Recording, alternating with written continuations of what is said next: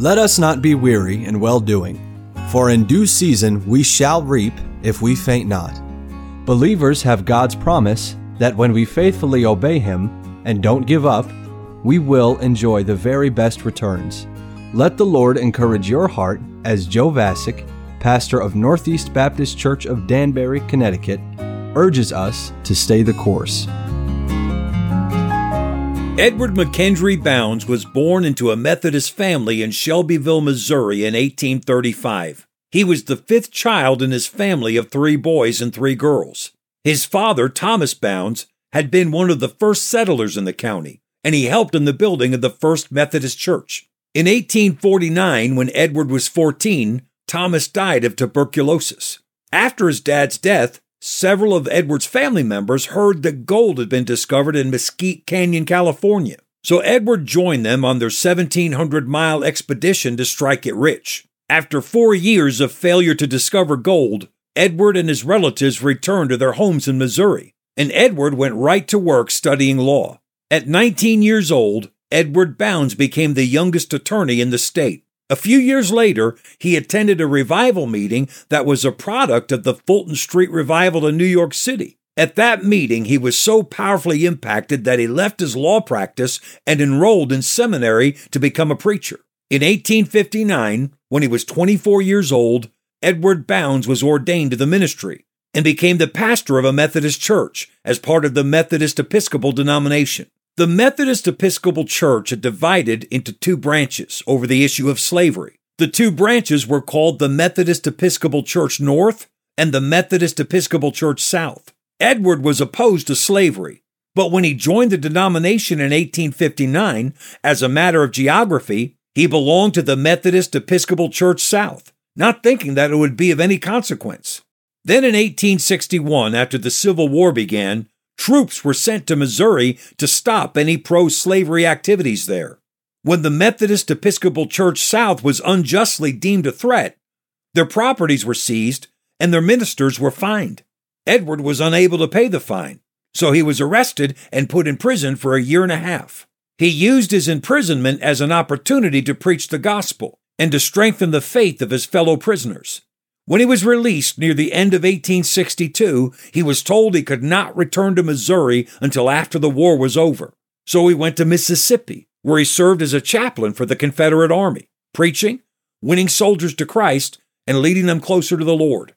When the war was over, he became the pastor of a Methodist church in Franklin, Tennessee. In that pastorate, he led a weekly men's prayer meeting, and as a result of that prayer meeting, 150 people received Christ. Edward traveled as an evangelist for the Methodist Episcopal Church, and he was asked to be the editor of 2 of their papers. First, the St. Louis Christian Advocate, and later, the Nashville Christian Advocate. When the denomination terminated its position of evangelist, Edward Bounds left the Methodist Episcopal Church and moved his family to Washington, Georgia, where he spent the last 17 years of his life. He gave those years to praying, reading, and writing. Occasionally, he would travel somewhere to preach, but the defining habit of those years was that he would rise to pray from 4 a.m. to 7 a.m. every day. About 10 years after he had moved to Georgia, a pastor in Atlanta named Homer Hodge heard that there was a man of prayer in Georgia that would aid the church in attaining a high altitude of spiritual things. Pastor Hodge immediately wrote to E.M. Bounds and invited him to come preach for them in a 10-day conference. This is how Pastor Hodge describes their meeting.